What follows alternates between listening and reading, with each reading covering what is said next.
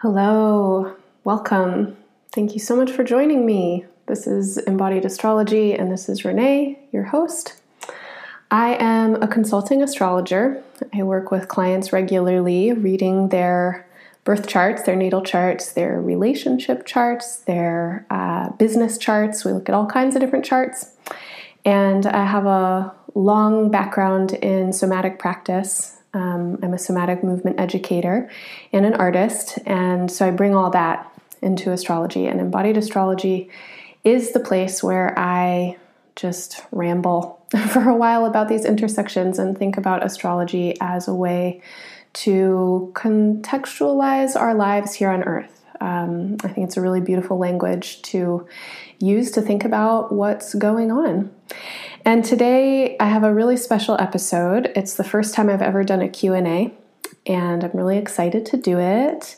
Really excited to be working in community with all of you. And thank you so much for submitting your questions. Those of you that sent questions, I got a lot of them. I won't be able to get to all the questions in this episode, and I'm planning on doing some more Q&A or maybe making it a regular special feature or something. And I've also been thinking about how Instagram could be a good platform for Q&A. I don't quite know how that would work. There are stories and IGTV and stuff like that. And if you're an Instagram aficionado and have some ideas about how to really take advantage of that platform, I would love to hear your thoughts. Please send me a note. I'm recording today on Wednesday. It is August 14th. It's the day before the full moon, the eve of the full moon.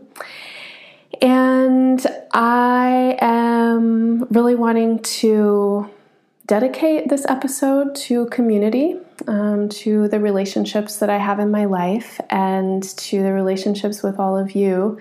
Many of you I don't know, and it's kind of a crazy thing to work on the internet, to sit alone in a room and record and then put it online and see how many people are listening and where in the world you are.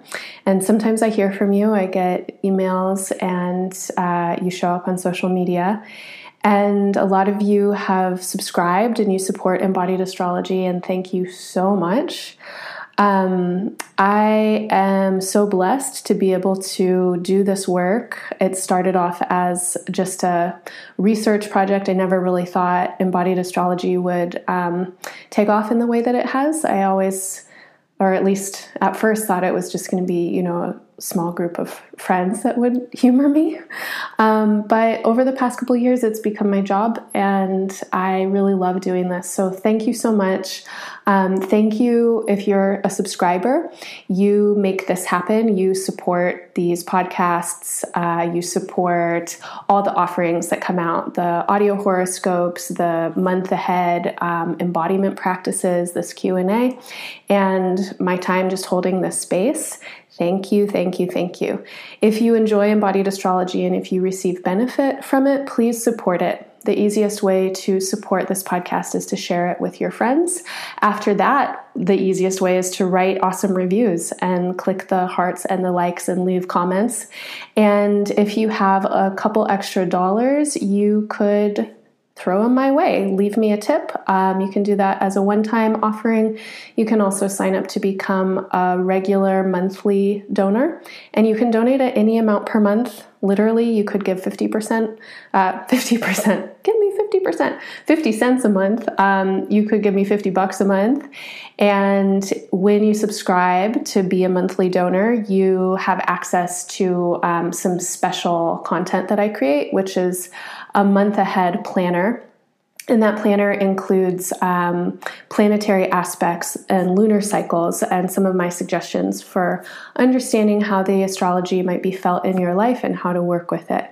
You also receive access to a special month ahead forecast recording, and you get pretty big discounts on all of the online stuff that I offer, all of my online classes and my year ahead birthday reports for the signs. So it's a really great deal. And again, it's by donation. It's pay what you can. Just think of it as like taking me out for tea once a month if you enjoy listening to your horoscopes or something like that. And then finally, I want to dedicate this episode to my sweet cat, May. Her full name is Shadow May. She is 23 this year. And tomorrow on the full moon, she's going to be leaving her kitty body and moving into her spirit body. And some of you might know the process I've been in. It's been about a year now that I've been not sure what she wants to do and kind of thinking about what it means to help an animal friend pass. It's such a weird thing to live with domesticated animals, to be part of their domestication and training, but then to keep them alive and then to be in this position of kind of, killing her. But tomorrow there is a full moon, as I said. It's a really sweet day. Astrologically, Venus will trine Chiron. And then we'll have the full moon, and then the moon will move into Pisces, which is the afterlife, the great mystery, and that's when May is going to be moving on. And she's sitting here as I'm recording, and she's so sweet. And I don't know, I kind of rolled my eyes and was skeptical for a long time when people told me they talked to their pets. And over the past couple months, I've been talking to May. And I actually thought she was going to keep living. And then the other day, she really let me know that she was ready to go. She's very arthritic. She's kind of blind. She's senile. She gets lost in the hall. But, oh, God, she's such a sweetheart. So I just wanted to let you know, because a lot of folks who've had readings with me, if they've come over to my house, May has been part of the reading. She's either asleep by my desk or she comes and sits on my lap when I do a reading. And you might have heard her little meow in some podcasts here or there. Sometimes she wants to say hi. So if you think about it and you're around tomorrow on the full moon, August 15th, between 3 and 5 is when the vet is supposed to come and help her pass. So please say a prayer for her. She's a really magnificent being, and lots of love to all of you who have animal companions and love. I've been so blessed to have this being in my life. All right.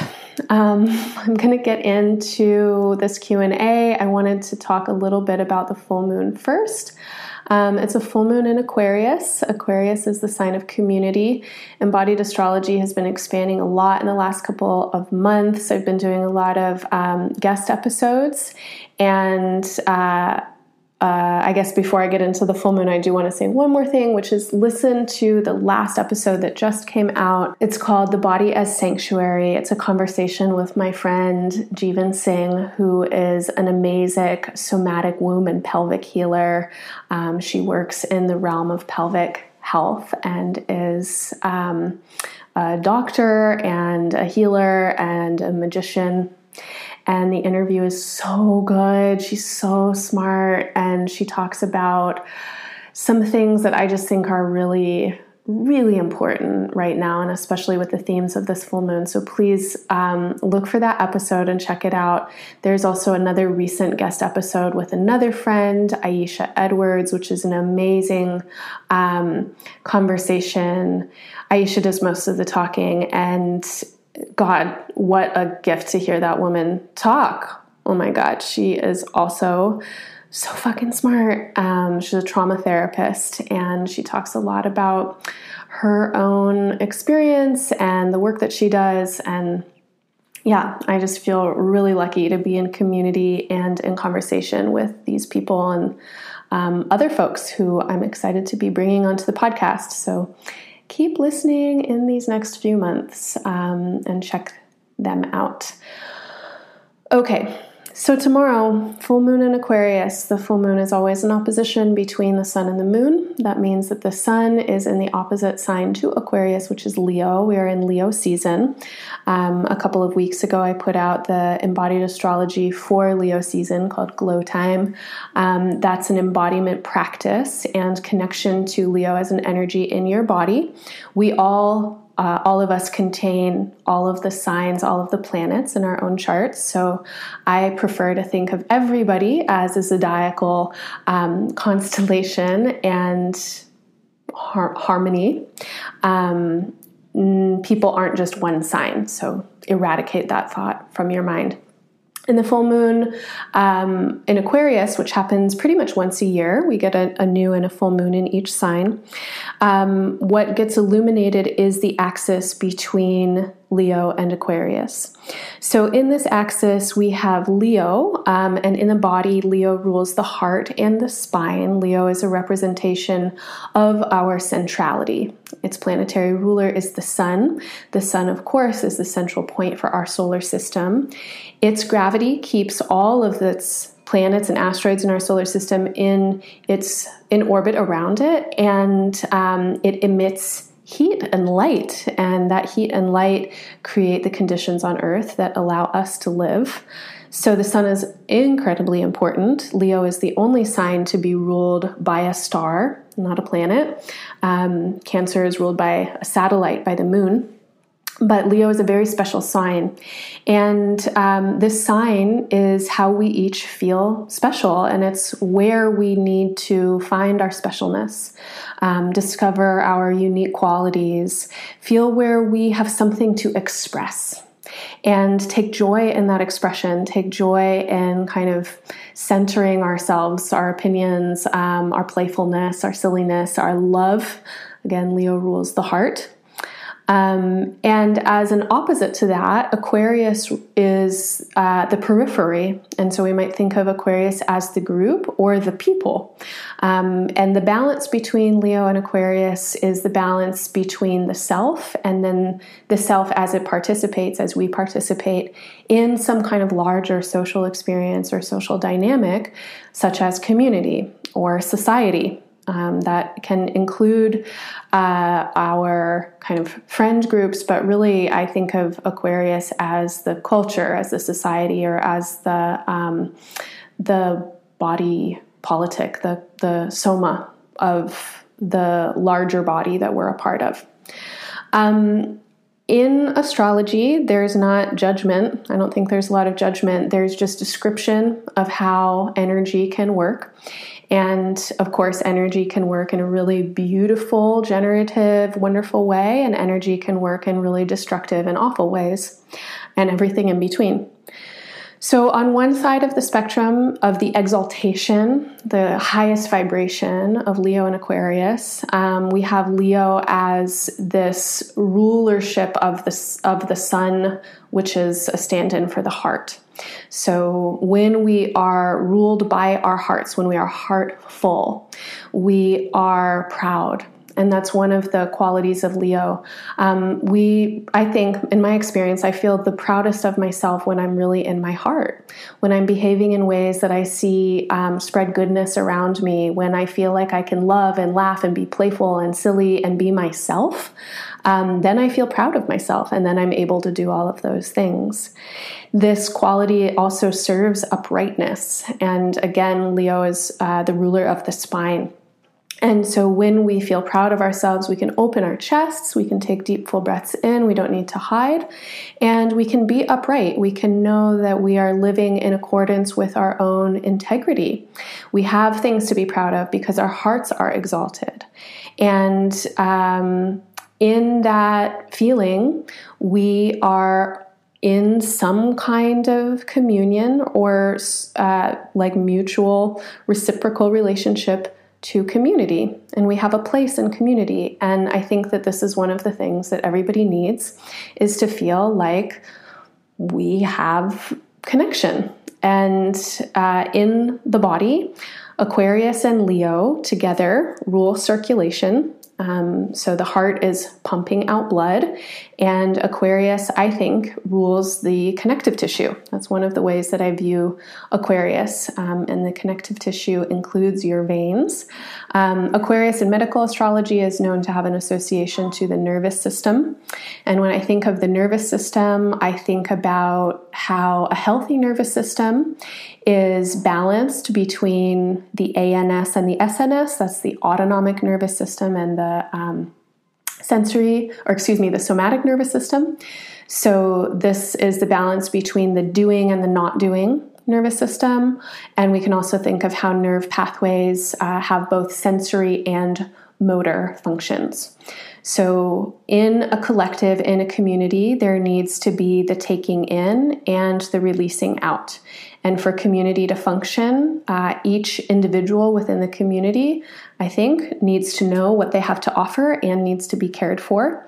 And then each individual in the community has to work in concert with the others. There has to be some kind of collectivist effort. So when Leo and Aquarius are really, I think, in their exalted space, we have communities of individuals who are supported to be heartful.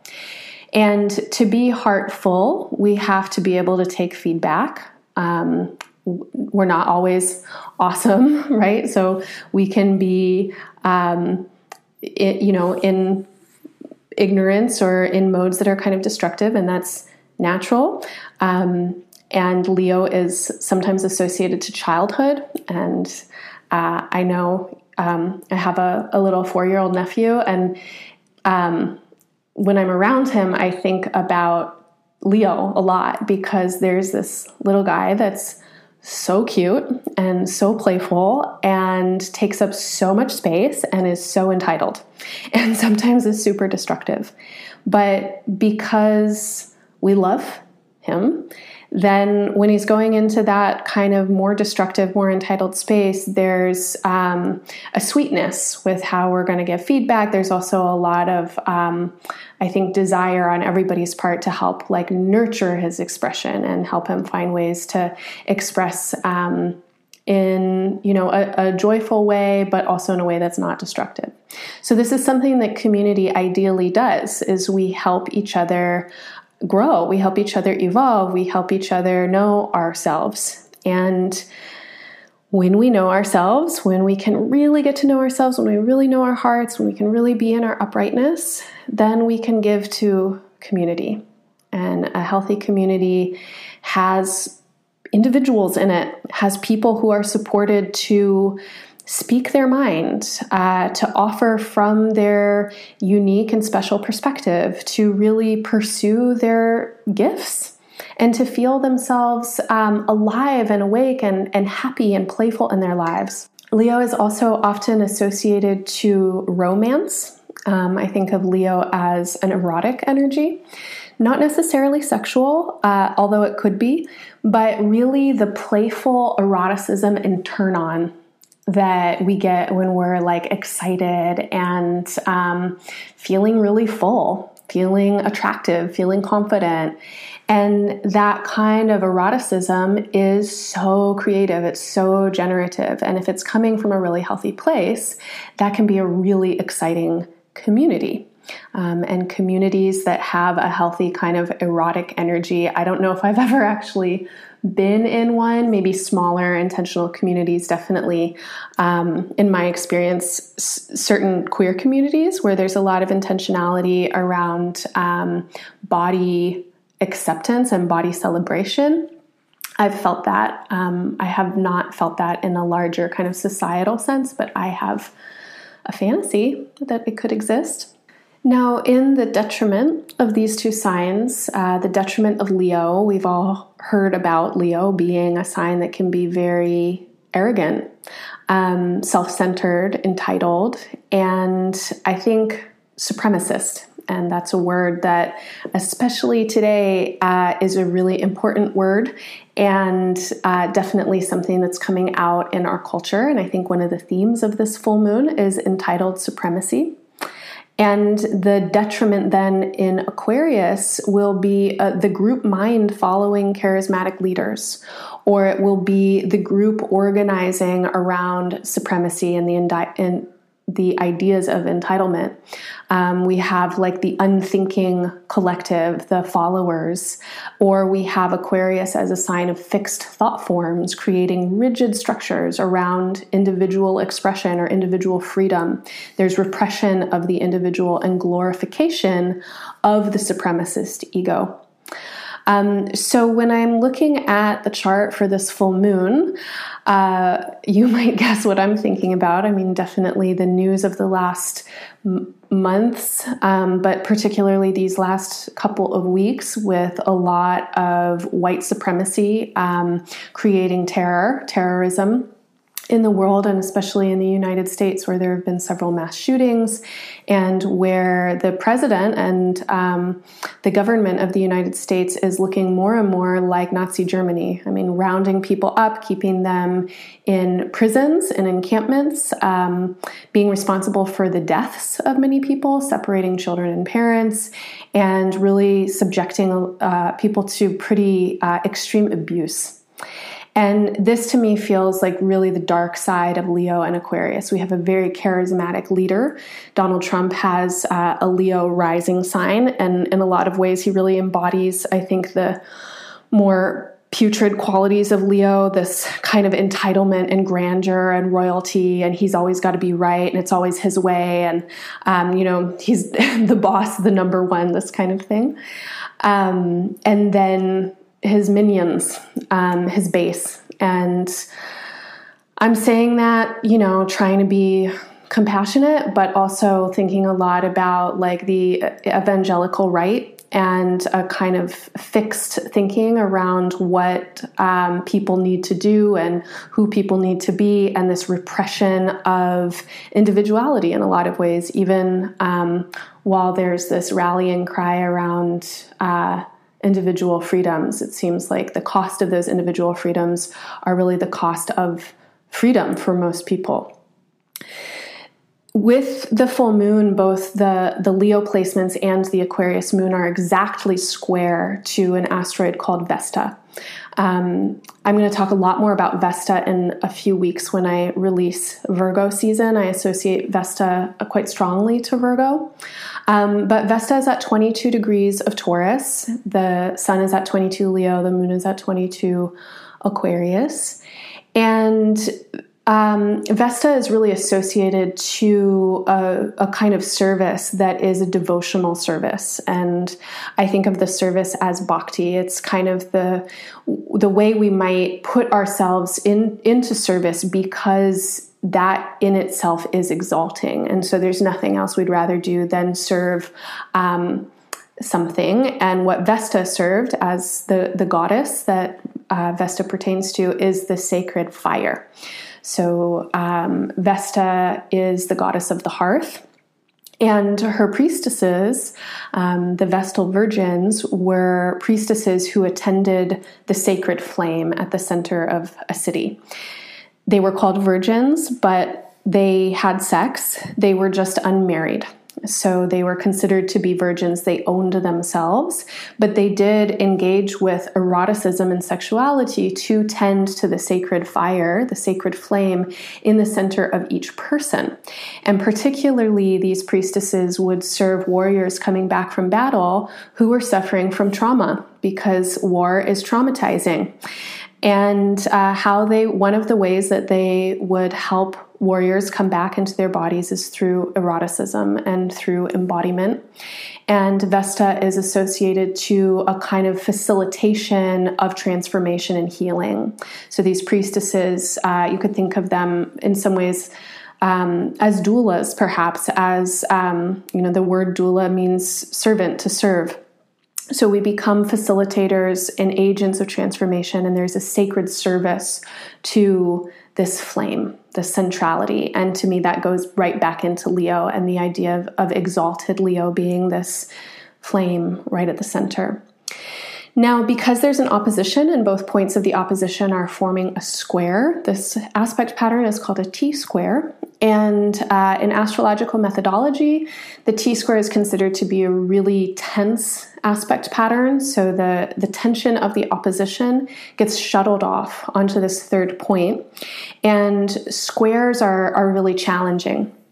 And since Vesta is in Taurus, the way that I'm reading this right now is really thinking about the transformation of Earth that we're going through, particularly in relationship to these themes of Leo and Aquarius, these themes of entitlement and supremacy that create communities and cultures of people that are really entitled in their consumption habits, that have to follow or, really, it feels like we have no choice but to live into these kind of supremacist ideologies, whether the supremacy is just human supremacy, like we have dominion over land and the animals and all the resources, or whether it's white supremacy, living in cultures that continue to uphold white privilege at the cost and detriment of the well-being and the life and the access to resources for non-white people, whether it's male supremacy, pretty much the entire world is functioning in patriarchy. So there's this kind of supremacist entitlement that I think is pretty symbolic, a signature of this era right now. And that kind of mindset really reduces actual creativity. So we have this kind of like dead-end, uncreative group mentality functioning around capitalism, functioning around scarcity, which are, of course, created by and then maintaining supremacy of whatever the dominant groups are. But here we are at this pretty profound changing point. And I think at this point, most people, anybody who's paying attention, is seeing we have to change. And that's really the name of the game right now. We're either going to transform or we are going to perish. As individuals, of course, we're going to die, but if the human species is going to continue, we really have to figure out how to transform and how to move into some other way of operating here on this planet, because what we're doing is not working. Species are dying. People are dying. This is the hottest year on record. There are wildfires burning hundreds of thousands of acres in the Arctic. The oceans are dying. These are extreme times. We've passed the tipping point. There's no going back. We have to transform, and that's really the only way. So here we have this full moon with this tension between the self expressing itself, the self either being in a heart space that can work in collaboration with community, that can be part of community, collective, or we have the entitled, separate, egoistic self that functions with the group thought. And that tension of the opposition then gets pushed onto Vesta in Taurus. Will we transform?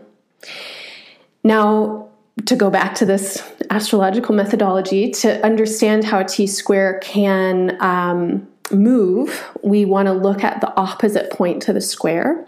The opposite point is 22 degrees of Scorpio. There is no planet there, no planets in Scorpio in this chart. So we really want to inquire, well, what is this degree point of 22 degrees of Scorpio? Now, Scorpio, of course, is the sign that symbolizes shadow. It's where we hide things. It's where we suppress and repress. It has to do with taboo and entanglements and attachments. And Scorpio specifically relates to issues of power and the way that power can be manipulative, or the way that power can grasp. Scorpio specifically is associated to wealth and to the accumulation of wealth.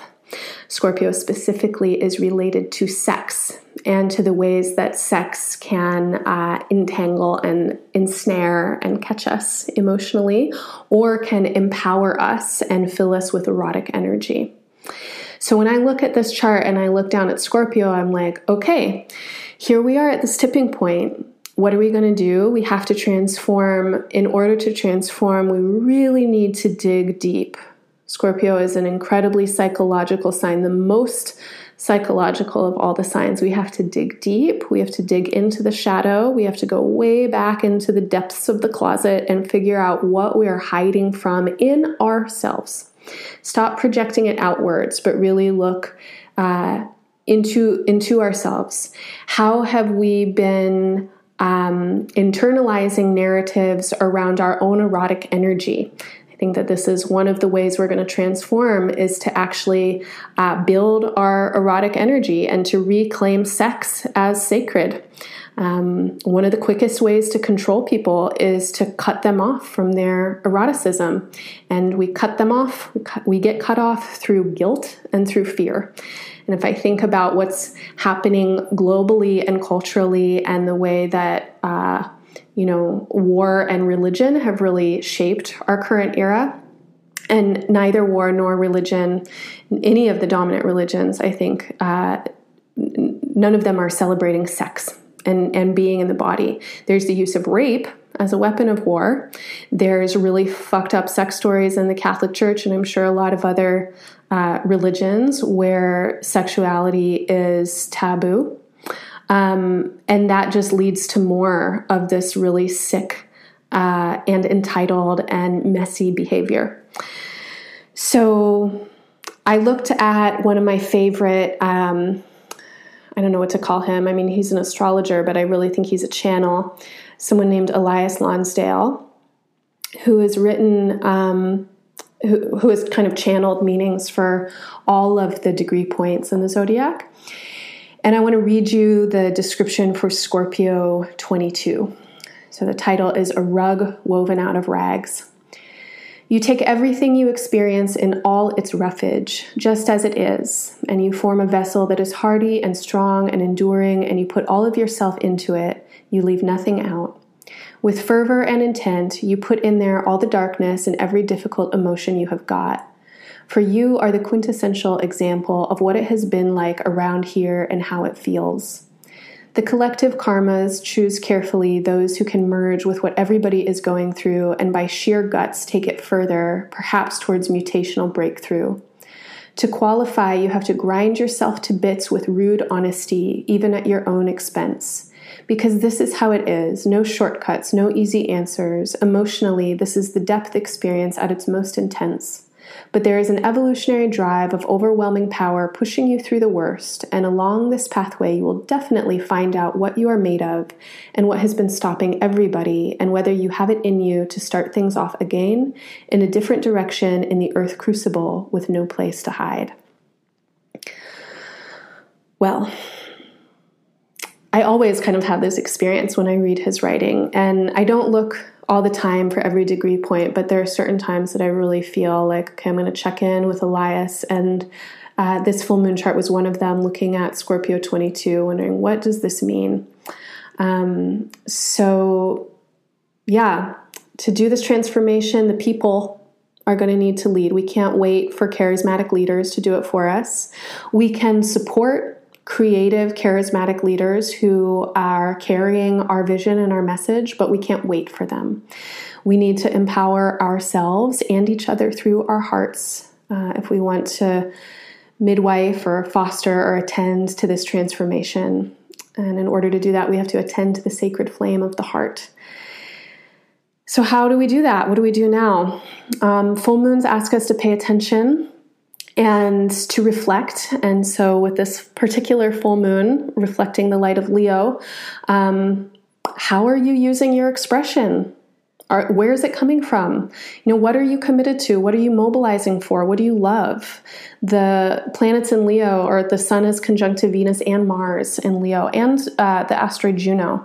So we have these questions. What are you committed to with Juno? What will you mobilize for with Mars? And what do you love with Venus? That should form your expression. And that is also probably what's forming the expression, I have to say, of these white supremacist terrorists. I do believe that they are very convicted and very passionate about what it is that they are expressing. But when we consider the balance between Leo and Aquarius, one question, how are you taking up space with this Leo energy? How are you taking up space? Are you a person who is entitled to a lot of space? If you're a white person, especially if you're a white male person, if you're a white able-bodied person, if you're a white person with money, you're probably just naturally feeling like there's more space to take up. I know that for me as a white woman, as an able-bodied woman, it's like I continue to learn all the time. Like, I don't always have the answers. I need to listen. I need to just show up and listen. And so a lot of my expression, more and more, I feel like if I'm going to take up space on a platform like this, I want to use it to elevate the voices of my friends, of my community, to speak out about the things that I think are important. I know not everybody wants to tune into an astrology podcast and listen to someone talk about politics for a while, and that's fine. There are plenty of other astrology podcasts out there. But if this is the space I'm going to take up, I'm going to use it to actually speak to what I care about and not try and cater to the group. Find ways to give and support community. Work together. We've got to work with the people. Together, we're going to form our answers so we can think about community solutions. I'm pretty excited about the potential of the internet and sharing platforms to actually share, not to monetize, but how can we use these tools to share? We actually, I think, for the most part, have the resources that we need amongst our own communities. If we would stop monetizing them and giving our bucks to Airbnb or Amazon or whatever, we could use these tools to just share, to not exploit each other, not get a leg up, but actually just to give each other what we need. There's a lot of community-supported initiatives, gardens, education, beekeeping, etc., transportation. How do we get involved? Go ahead, get involved. Try and find some way to do it. Reparation, I think, is something that we can really think of, especially with this kind of arrow pointing to 22 Scorpio and this idea of wealth being part of the shadow.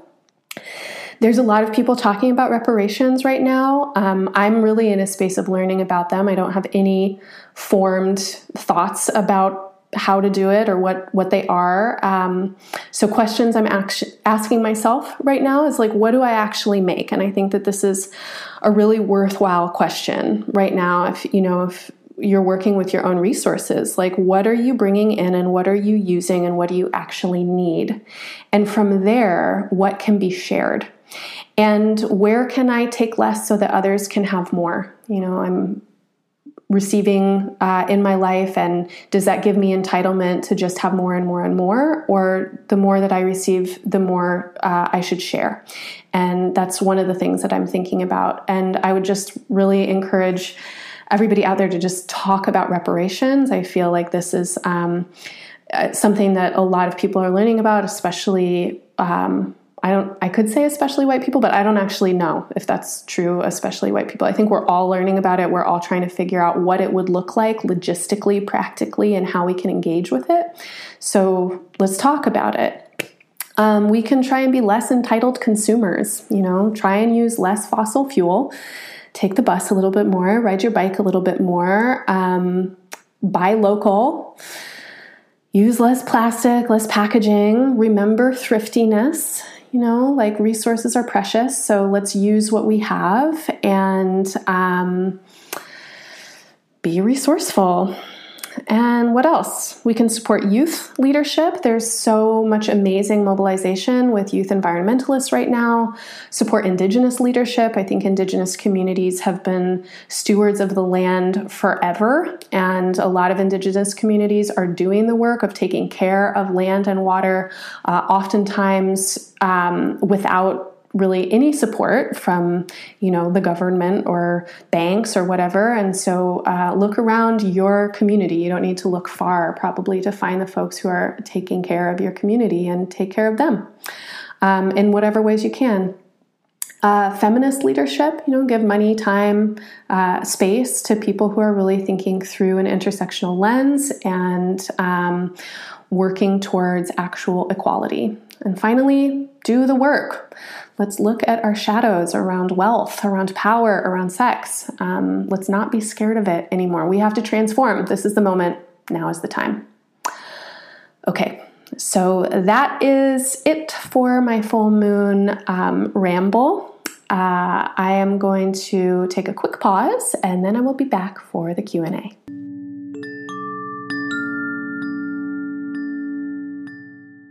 Hey everyone, I want to let you know about a really special upcoming opportunity to go deeper with embodied astrology and to hang out with me. September 29th through October 2nd, I'll be offering a 3-day retreat in Southern Washington. This retreat is called Expansive Alignment, and we'll be working specifically with the energy of Jupiter. Jupiter in astrology is sometimes called the guru or the supreme teacher. It is the point in astrology that tells us about our gifts, where we want to grow and expand, and our wisdom. Jupiter next year will be transiting through the sign Capricorn, and as it transits Capricorn, it's going to set off the Saturn-Pluto conjunction, which is exact in January, and it will work through a trine, that's a lending influence, with Uranus and Taurus.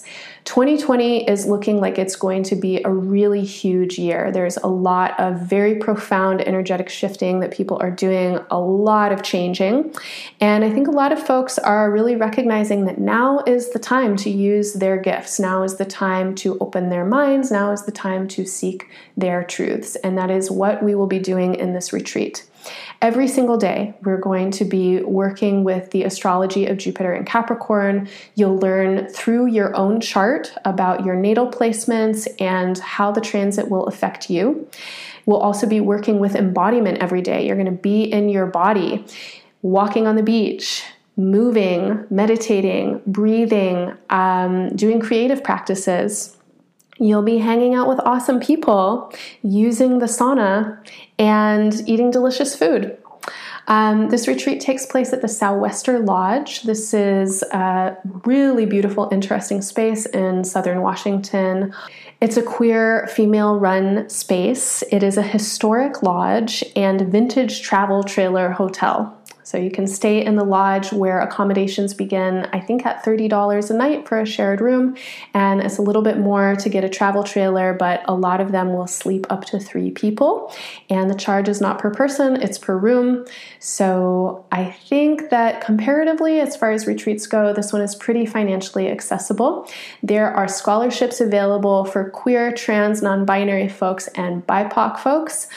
So please apply for them. Just write to me if you want to access some of the scholarship, and please come if you want to work with your own astrology and learn more about embodied astrology and work with the amazing influences of 2020. You can find more information on my website. Go to Play and Learn, and then click on live events, and you'll find all the info there. You can also click the link in the show notes, and that'll take you to the webpage where you can find out more and register.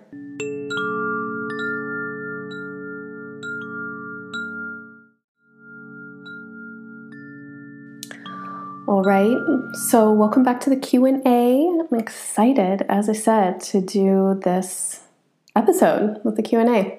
I got a bunch of questions. People submitted questions by voice and voice messages. They sent me emails. They wrote to me on Instagram. And if you want to connect with me, you can do so in all of those ways as well.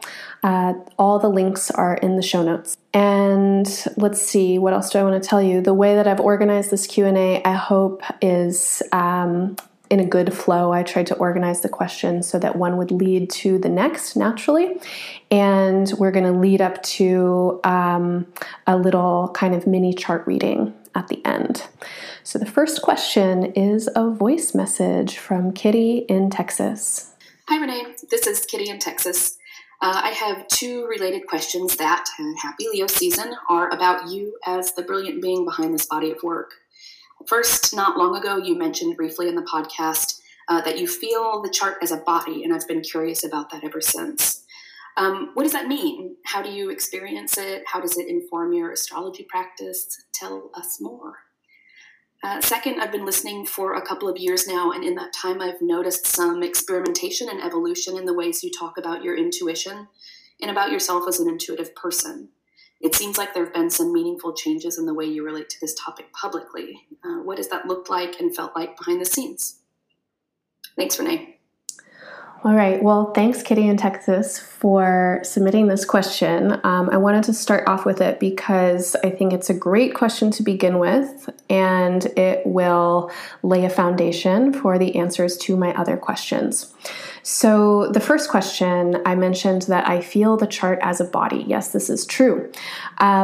Coming from a somatic background and being a person who has really spent a lot of time kind of thinking about the human experience as an embodied experience, so not necessarily just what we're thinking about or how we're identifying, but really what's happening in the body as a somatic experience in relationship to all the thoughts and the identifications, etc. When I read astrology, which is such a wonderful tool for psychological insight, I immediately relate whatever the theme is, the relationship, the life experience, these particular kinds of needs or motivations with the body. When I look at a chart, a Western chart, I should say, I read tropical astrology, which is a Western system, and the way that the chart wheel is designed is in a circle, and that circle is divided into 12 pieces. There are 6 pieces below and 6 pieces above. Now, the lower hemisphere, these lower 6 houses 1 through 6, are related to our personal lives and in some ways our kind of foundational experiences. And for me, in the body, these very personal foundational experiences have a lot to do with the lower chakras, the 1st through 3rd chakras. The chakra system is an esoteric system related to Ayurveda and yoga, and that was yoga was one of my kind of initial long-term trainings. And if you just think of these places in the body as energy centers, the lower body is very much related to security, foundation, home, stability, creative energy, family, anchor, this kind of thing. And then in the upper hemisphere, in a chart, we have relationships. We have the ways that we are moving out into the external world and kind of creating in the world. And for me, this part of the chart relates to the upper body and the upper energy centers where we come into relationship with other beings, where we use our voice, where we connect to the spiritual realm or to the mental realm, etc. As a dancer and as a movement artist, I think about kind of the kinesthetic movement of a chart a lot. When I read aspects, I'm always thinking about positionality, and the dynamic tension of the aspects, how we are in relationship or how one planet is in relationship to another. And you're going to hear me talk about that in some of the questions upcoming. And then finally, I've studied medical astrology for quite a while. I am not a medical astrologer. I just want to say that the people who I really look up to as medical astrologers have been studying for a very long time, and they really are committed to knowing it as an art. So I study medical astrology and I'm inspired by it and I take a lot from it. And in the system of medical astrology, every planet and every sign is associated to body parts and to physiological functions and anatomical systems, etc. So when you hear me say like, oh, Aquarius relates to the nervous system and Leo rules the heart, that's coming from the medical astrology system. So when I read a chart, I am thinking a lot about the body. And into the second part of your question, Kitty, how I've been talking about kind of evolving my language around what I do. That's a great question. Thank you for seeing me there. I feel so seen. This has been a really recent, I would say in the last 2 years or so, recognition that I'm not just a person who reads maps. I love making sense out of things. I can absorb a lot of information and I have a quick kind of associative mind, but I'm an intuitive. And I think that any diviner, any person who's working in the occult with divination is working with their intuition. And to say otherwise tries to put something into the realm of science, and astrology is not science. It is an intuitive practice, and it's an observational practice that helps us connect to our own inner knowing. I believe that the astrology chart is a way for me to reach into and sense into our connective field, the place where my energy knows your energy, even if you're across the planet, even if you are dead, even if you are someone that I've never met. There's some way that my energy knows your energy because we come from the same thing. We are in this terrestrial realm, which is a constant kind of recycling and evolution of materials. And I truly believe in a kind of etheric plane where all knowledge is at any given time. So I am learning about myself that I have a very strong intuition, that my intuition primarily comes through my body. You might call this sensate intuitive, or what's the word I'm looking for? Clairsentience. Someone who, feels things through their body. When I look at a chart, when I'm working with clients, I get very distinct impressions in my body. So I'll look at something, my mind will associate to what I know about the chart, the medical association, its location, or the physicality that I might think about. And then my body will respond in a way that I can only describe as intuitive. And the feeling that I get will be quite nuanced. So often, I might look at something and I'll go, oh, that relates to this thing. This is this position. But then the feeling I get in my body is quite specific and subtle. And it's like, oh, this is the sensation that's happening right here. It's in relationship to this kind of person or this kind of experience. I think that intuition is something that everybody has. I don't think that I am particularly special in this way. I think that I've been really supported in my life to believe in my own intuition and to be curious about the occult. But I think that symbolism is everywhere. And I actually think that humans know how to live in a state of awareness and conversation with the natural world, and that we can get messages all the time. And like I was talking about with my cat, over the last few months, I feel like I've really been opening up my psychic channels to receive information from her and to communicate with her. And I think that we can all do this. And I guess that's the best answer that I have for today for your question. I'm sure my answer will continue to evolve.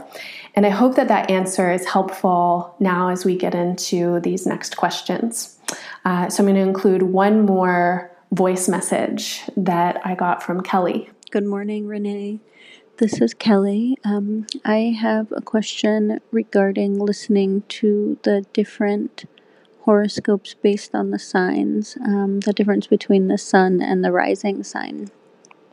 So when I was listening to my rising sign, which is Capricorn, you mentioned that the solar placement for that is, I think you said, in the 6th house of where the transits were happening. And I wondered, when you said solar placement, is that information just for people that it's their sun sign?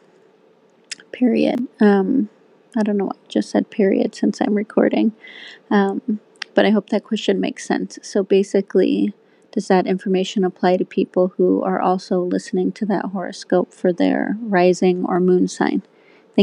Okay, that last little bit of Kelly's message got cut off. Thank you, Kelly, for that question. It's such a great question, and I think one that a lot of people have. I've gotten emails about this question a lot. So the question that you're asking has two parts to its answer. The first, and they could probably go in either order. So the first part that I'm going to answer has to do with house systems. As I mentioned before, when I'm thinking about an astrology chart and I'm kind of looking at the shape of an astrology chart as a circle, that circle is divided into 12 pieces. They look like 12 pieces of pie. And there are different ways to read these pieces, and the different ways are called house systems. There are several house systems in tropical astrology. I predominantly use two. One of them is called Placidus, and one of them is called whole signs. So the difference between Placidus and whole signs has to do with the placement of the zodiac signs in the houses. Let me take a quick aside and say that when you're reading a chart, there are four main things you're looking at. So the first thing will be, these could go in any order, by the way, the houses. So the houses, again, are these pie pieces, and they tell you where something is happening. So it's the way that astrologers divide the sky, or divide the chart wheel, which is representative of the sky, into areas of life. For example, in the first house, we have your personality, your identity. In the sixth house, we have your labor, your health, your jobs. In the ninth house, we have your big questions about life and your, experience at college or something like that. So the houses are dividing the sky into areas of life. Then we have the zodiac signs, and the zodiac signs go around the houses, and the zodiac signs are qualities.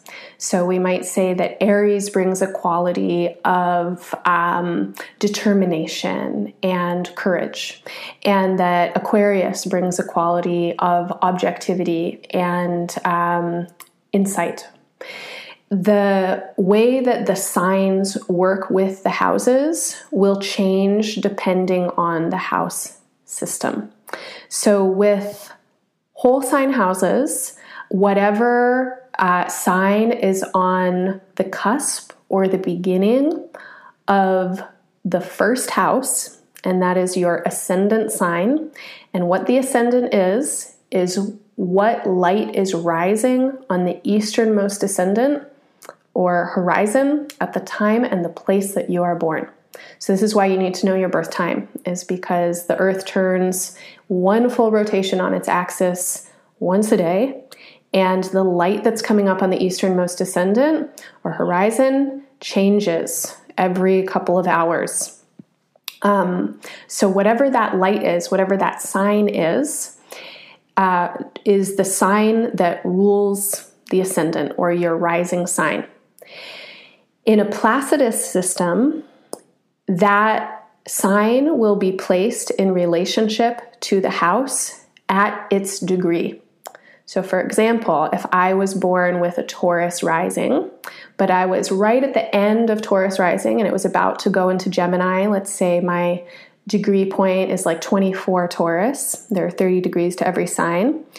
In the Placidus system, I would have those last 6 degrees in my first house, and then my first house would also include Gemini. But in the whole sign system, whatever the sign is that's on the cusp of the first house, whatever the rising sign is going to take the whole first house. So that means that all 30 degrees of Taurus fill the first house, and the first house is an equal size to the second house, and Gemini takes all of the second house, and then Cancer takes all of the third house, Leo takes all of the fourth house, etc. So there are 12 signs and 12 houses. So that's an important thing to know, because when you're listening to horoscopes or reading them, your astrologer is making generalizations, and she is speaking to an infinite unknown amount of people, a large amount of people, and dividing all of those people into 12 different types. And if you really want to know what's going on in your astrology, nothing beats an actual astrology chart reading where you can get into the nuance of your chart. What horoscopes do is they generalize around something. And so the second part of your question, Kelly, and the second part of this answer has to do with the difference between the ascendant and the sun sign when we're creating horoscopes. So a lot of people don't know what time they were born. They don't know their rising sign. And therefore, sun sign astrology has become kind of the dominant Western astrology. What sign are you? Oh, I was born in March. I'm in Aries or Pisces or whatever. So for sun sign astrology, what astrologers do is place the sun sign as the ruler of the first house. So we could say, if you are a Leo person, you're born in the season of Leo, you're going to read the Leo horoscope, and we're going to claim Leo as the identity for you, because the first house has to do with your identity. And the sun in Western astrology has a lot to do with the self and what we're here for, as I was talking about with this full moon, with Leo being ruled by the sun. Now, whatever it is that your sun sign is going to go in that place of identity when you check in with a horoscope. Now, more and more people are getting savvy to astrology. More and more people are learning their rising sign. This is like the meme or the joke for millennials. It's like calling up mom and being like, what time was I born? Because that's why you want to know, so you can get your rising sign. If you are a Leo sun person, say you're born in early August, but you were born at night, you might have like a Capricorn or Aquarius rising.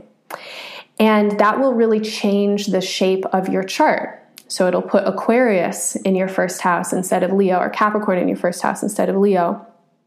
And then the sky, as it's divided, is going to get different qualities in it. Now, to go back to this thing I was saying, there are 4 things that you look at when you read a chart. So we've got the houses, we've got the signs, and then we have planets. And the planets are like characters. So right now the sun is in Leo, and it's expressing. For a person with Leo rising, this might be a time when you're like, it's all about me. I'm learning a lot about me. I really need to express myself. Say for a person with Aquarius rising, it's going to put Leo in your 7th house, which is the house of partners. And you might be having a lot of experiences, even though you're a Leo and it's Leo season, you might be having a lot of experiences with partners that are being really expressive, or where you're finding that you want to express yourself in your partnerships, or something like this. So the difference between the rising sign and the sun sign is a difference of location, and where signs, and then therefore the planets that are moving through the signs, are acting in your chart. Now, Kelly mentioned how is this different for the moon sign. So because everybody has every sign and every planet in their chart, you can theoretically get a whole lot of information from every sign. And you might, if you're into your own astrology, you can look at your own chart and go, okay, I want to know something about, my emotional reality right now and what's going on in my family. And so then you might listen for your moon sign. The moon has a lot to do with our subjective awareness and how we feel nurtured and safe in the world. You're going, oh, I really want to know about my love life. So listen for your Venus sign. You can listen to the horoscopes for your houses. So say you have a lot of questions about your 3rd house. You have Sagittarius in the 3rd house. So go and listen to the Sagittarius horoscope and then think about your 3rd house themes. That's a fairly sophisticated answer, or maybe that's the wrong word, but that's an answer that is using a lot of words about astrology that you may or may not know. So I want to take a minute to just make a plug for a little pamphlet that I sell on my website. It's like Embodied Astrology Basics, and you can download it and you can get a lot of information about all of these words that I was just saying and what they mean and how to think about them in spatial kind of embodied ways. And then also keep an ear out. Next year, 2020, I'll start to offer some basics classes and a study group online. So if you're interested in learning more about how astrology works, I would love to work with you. And Kelly, I hope that answered your question. And such a good question because it's really setting us up for the next question from Camille. Camille writes, I have a hard time understanding how certain aspects affect us in a concrete manner, such as squares and oppositions. I was wondering if you could give an example of those energies in an embodied way. I find it really helpful when you explain how certain energies and the action of planets can be experienced or felt in the body. So, for instance, how does an opposition between Mars and Pluto translate in an embodied experience? Awesome. Okay, so let's go back to this idea of the chart as a spatial kind of configuration. Let's bring in this idea of a circle. And then imagine you're standing in a circle. You've got a big circle of people. Say there's 360 people in this circle, or 30, whatever. Big circle.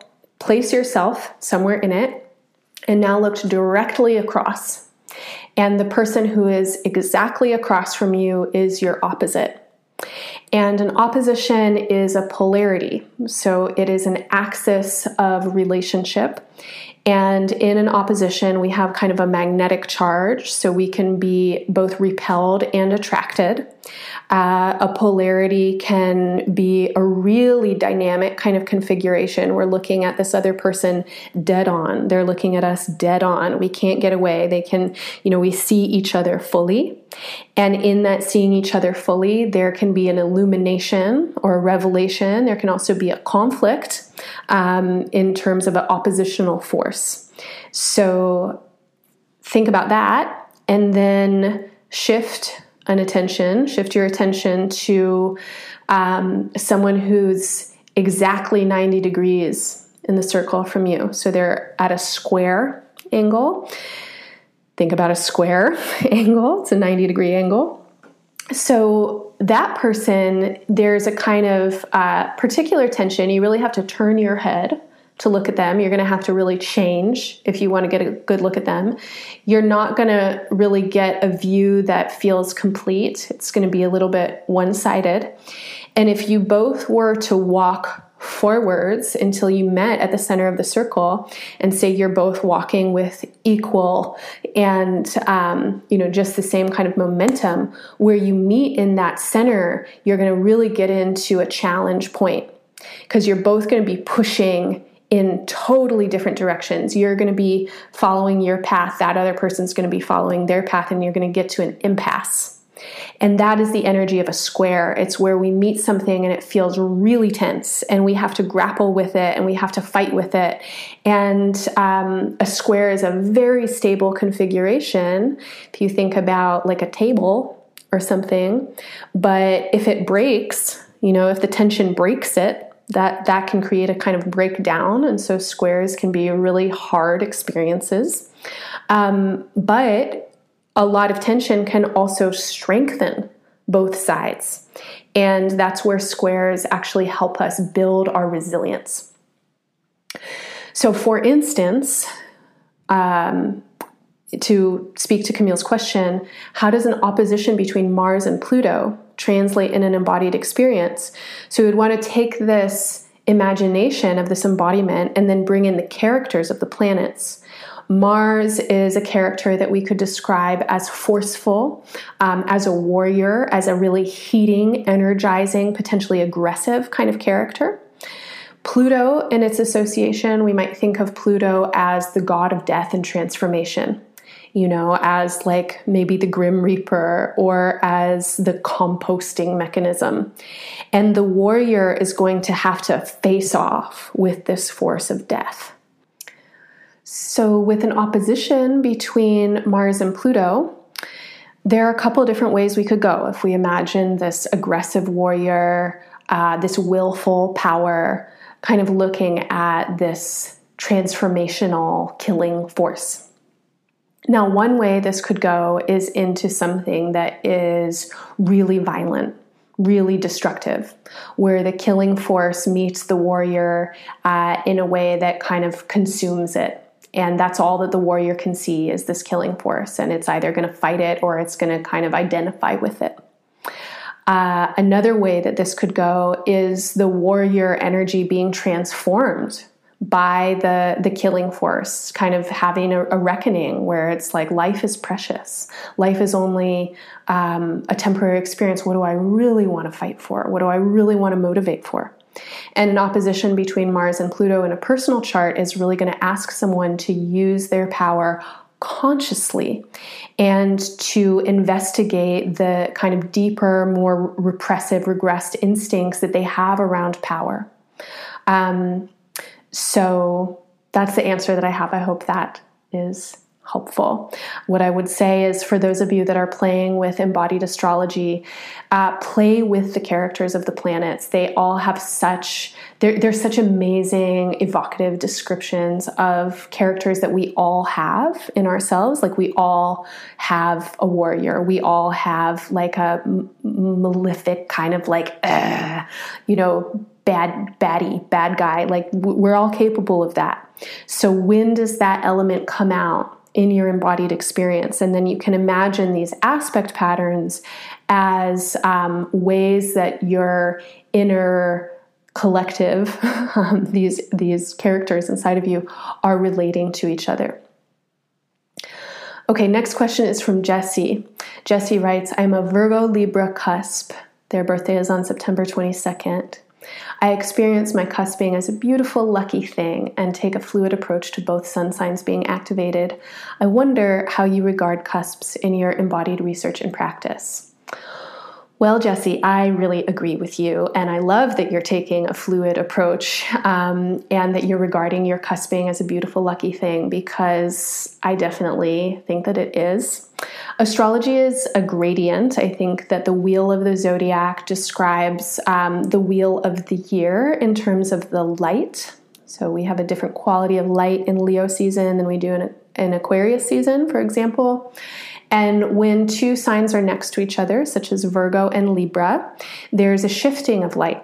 And the shifting of light from Virgo season, which is the end of summer, into Libra season, which is the beginning of autumn, is a shifting in the quality of air. It's the shifting in the colors that you're going to see in nature.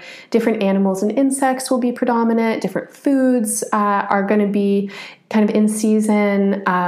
If we think into our kind of cultural experiences, there are different experiences that we have at different times of year. So in the gradient, in the space between one sign and another, we have a shifting. And within each sign, there's actually a gradient. And so you can think of the signs as having a beginning, middle, and an end. Every zodiac sign has 30 degrees. And so if you divide 30 into 3, then you have the first, middle, and last 10 degrees. And these are called decans in astrology. So if you're born in the first 10 days of a sign, then you're in the first decan. If you're born in the second 10 days, then you're in the second decan, etc. And the decans are a beginning, middle, and end. So in the beginning of a sign, we have the sign kind of moving into itself. It's figuring out how to be itself. It's wondering what it is. It might manifest with a lot of qualities of the previous sign, or in some kind of balance or like interpermeating of them. And in the very middle of a sign, you'll have the sign really expressing its full force, its assertion, its kind of deepest message or deepest need. And then at the end of the sign, we have the sign integrating, really learning what it is, manifesting what it is, and then asking the next question, kind of getting ready to move into the next energy. So people who are cuspers are people who are in this conversation in energy as it shifts, but also we're all existing on the gradient. And so this is where degree points get really interesting. And I would recommend that you check out Elias Lonsdale, Elias is his first name, and the last name is Lonsdale, Lonsdale. And if you Google search Elias Lonsdale degree points, you'll find the kind of free online PDF, and it's a really amazing kind of trippy experience to read his descriptions for every degree point, but it's a wonderful study. And then Dane Rudyard also has a book that I'm forgetting the name of right now, but it's a mandala. mandalas in the title. I forget the entire title. And an astrological mandala. Easy. So in that book, he gives the degree points for the entire zodiac. They're also called Sabian symbols, Sabian. And you can learn a lot about how the signs evolve in themselves and then from one into another. Kim writes in with a question. I have a question about when a planet moves into a new sign. In your horoscopes, you have us read the energy as affecting the house cusp associated with that sign in our charts. But I'm wondering if that applies immediately after the planet moves into the sign because, for example, Uranus has moved into Taurus, which affects my 8th house cusp, but at the moment, it's still technically in my 7th house. So I'm unsure how to interpret it right now until it goes fully into my 8th house. All right, so this is another cusp question. And rather than the cusps between the signs, Kim's question is actually about the cusp between the houses and when the energy of one house shifts into the energy of the next house. And in Kim's question, I also know that Kim is using a Placidus chart or maybe a Koch chart. So they're not using whole signs. Because remember, with whole signs, if Uranus has moved into Taurus, then it's already moved into the next house because one sign takes an entire house. And so Kim is saying that Uranus has moved into Taurus and they have Taurus on the cusp of their 8th house. But at the moment, Uranus is still technically in Kim's 7th house. So we know that Kim is not using whole sign houses. So here's what I have to say to that question. When a planet moves into a new sign, it affects that sign. And if you have that sign on the cusp of a house, then it's going to start to affect the quality of that house. So already your 8th house is starting to feel the effects of Uranus's transit through Taurus. And one house follows the last, and there's a gradient between the houses. So in this example, the gradient between the 7th house and the 8th house is the relationship realm. So the 7th house, we have information about our relationships, particularly the agreements we make in a relationship, how we're going to get along. The 7th house has a lot to do with contracts and partnerships, but it is more of a conceptual house. Like, this is what I believe I'm going to do in my relationship. And then the 8th house is actual intimacy. It's the shit that comes up in a relationship. It is the subtext of a relationship, the deeper emotional entanglements and complexities, and it's where our resources get shared. So just hearing this, you might recognize that there's a lot of back and forth between the 7th and the 8th house. They are going to lend to each other. It's not just a linear trajectory from one to the other. And if Uranus has been moving through Kim's 7th house for the last 7 years or so, that's about how long Uranus has been transiting Aries, which is a sign before Taurus, then we know that Kim's relationships have already received the Uranian energy. So Uranus brings insight, awakening. It really wants change. It wants liberation. It wants freedom. So in Kim's concept of relationship and the way that they're entering into relationship and maybe the partners that they're choosing or the agreements that they're making with their partners, Uranus has already been influencing. And now as Uranus starts to move into Taurus and affect Kim's 8th house, these needs for liberation and awakening and change are going to come into a deeper kind of psychology in Kim's being. And beyond the kind of conceptual, more surface level agreements in relationship, now Kim's really going to have to grapple with the emotional shifts that need to happen. They're going to have to kind of dig deep into their own psychology. They're going to have to unwind and untie any really complicated entanglements in order so that they can kind of achieve this freedom. Now, pay attention to when Uranus crosses the actual degree, the cusp of your 8th house. And if you have any planets in your 8th house, especially as Uranus gets into orb, that means within 5 degrees, then you'll really start to feel the effects. And also, if you have other planets or points in the other fixed signs. Taurus is a fixed sign. The other signs in the fixed cross include Taurus's opposite sign, Scorpio, and then Leo and Aquarius. So if you have any planets in those signs, Uranus will be at hard angle to them. Hard aspect is an opposition or a square. And as I just answered in Camille's question, oppositions and square brings a lot of tension to them. So these will be times when you'll probably really notice that Uranian energy and feel it kind of shaking things up.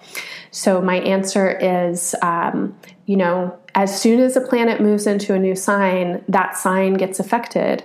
But the acute feeling of a planet's transit is going to happen when that planet is transiting over an exact point. Hope that helps. Okay. From Sawyer Bird on Instagram, any thoughts on the Uranus opposition? And this person is going through their Uranus opposition and they're wondering what I was thinking about.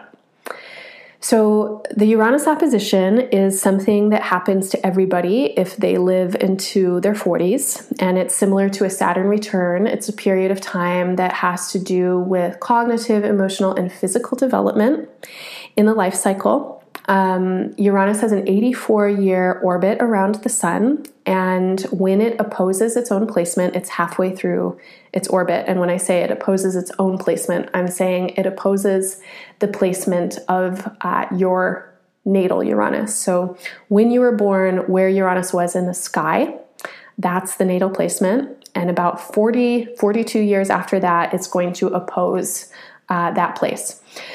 Uranus just entered Taurus, as we talked about with Kim's question, and so we know that Sawyer was born with Uranus in Scorpio, which is the opposite sign, and we know that Sawyer is somewhere in their early 40s, which is when the Uranus opposition happens. So if we go back to this earlier question around the embodiment of an opposition, what does an opposition bring? Well, it brings a kind of polarity, but it really brings a recognition. When we're looking at something, we're confronting something head on.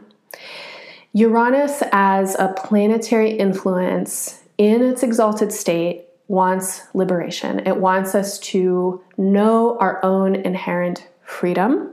And our own inherent freedom is not like, okay, I can do absolutely anything with no consequences. It is, I am free to think and feel outside of the confinement of programming. Uranus is one of the forces that helps us to wake up to our conditioning, to realize like, this is where I was internalizing and embodying my own oppression. And when the Uranus opposition happens, we often have this kind of reflection, this looking at ourselves and going, holy shit, I haven't been living my life. I've been following someone else's program. I've been doing something that I don't want to do. And in the early 40s, this is a period in life where we realize, like, I'm just only going to get older from here. And the kind of feeling that comes up around the Uranus opposition is an urge for freedom. It might be a longing for youthfulness, because many of us associate freedom with youth. And this is the period of time when many people will call it like a midlife crisis. When people that have been married since they were 25 all of a sudden go, oh my God, I'm like a robot with my spouse and I'm going to go have an affair. Or, someone who's just been like doing the thing and working the job. And then all of a sudden is like, I need an adventure. I'm going to buy a fast car, something like that. I would say these are more unevolved manifestations of the Uranus opposition. What I see over and over in my clients, which I'm super blessed and fortunate to be working with these kinds of people, I have so many clients that get into their 40s and they're fucking rocking. And this is the time when they get into, okay, this is the work that I'm here to do. This is what I really care about. This is how I'm going to expand in my life. This is how I'm going to have fun. And they can let go of a lot of the bullshit conditioning that we walk around with in our teens, 20s, even 30s, where it's like, oh, I need to do this thing. I need to be what mommy wanted me to be. I got to follow this, whatever script of the culture that I'm internalizing. I'm going to get married, do this, be this thing. And then you get into your 40s and you're like, I can do more than that. And I see this a lot in my clients. I believe it was Rudolf Steiner, who is an anthroposophist and the person who founded Waldorf School, said that at 42 years old is when the soul fully incarnates. And I really resonate with that. And I can feel as I get closer to my Uranus opposition, which I'll have in a couple of years, this kind of growing sense of my own freedom, which is not, I can do anything with no consequences, but it's more like, I'm going to choose what I really care about. I don't have to get bogged down with stuff that honestly doesn't matter. Uranus wants awakening, it wants liberation, it wants freedom. And I think this is what the Uranus opposition can give us, is perspective on our own mortality, perspective on our own agency, and access to liberation that only we can provide for ourselves. And again, that doesn't mean free to do whatever you want without any consequences. It means freedom from internalized oppression, freedom from the internalized narratives about how you are not free. So if you're in your Uranus opposition, or if you're approaching your Uranus opposition, maybe this is resonating. And then, of course, you're going to want to look at where it's happening, which house it's happening in. These are going to be areas of life where you're probably working for a certain kind of awakening and liberation. The sign that Uranus is in, you can think of as a generational placement. It takes about 7 years to move through a sign. So good chances are you're working with your cohort, you're working with other people in their 40s. There's some kind of a awakening that's happening for your generation, and the themes that are coming up generationally, what's coming up in culture, is also facilitating your liberation or your perspective on your confinement, however that may go. All right. So the last question that I'm going to get to today is going to lead me into a little bit of a chart reading. And before I read the question, I'm just going to give a little bit of a preamble. So this question is submitted by someone that I don't know. I've never met them. And I do readings like this somewhat regularly. Last year I did a special where I offered year ahead reports that were half an hour just recorded. And I was reading charts for people that I haven't met. Sometimes I do this. Sometimes I offer these kinds of specials and I just do a recording and I look at a chart and read it. I want to say that I don't know this person. And so I'm going to be speaking through the lens of my own experience, and I'm making up stories. That's what I do as an astrologer. Is I look at a chart, I get a sensation in my body, and then I articulate that sensation. So for anybody listening, and especially for the person who submitted this question, and I'm going to keep your identity confidential, I really want to say, please check in with your own intuition. Anything that I offer is offered with the intent of your best benefit. If I say something that really doesn't resonate with you, know that your internal guide is your internal guide. Think about the things that I say and allow them to illuminate your own wisdom if they don't resonate for you completely. Anything that I say that really resonates, that works for you, take it. Anything that doesn't work, leave it.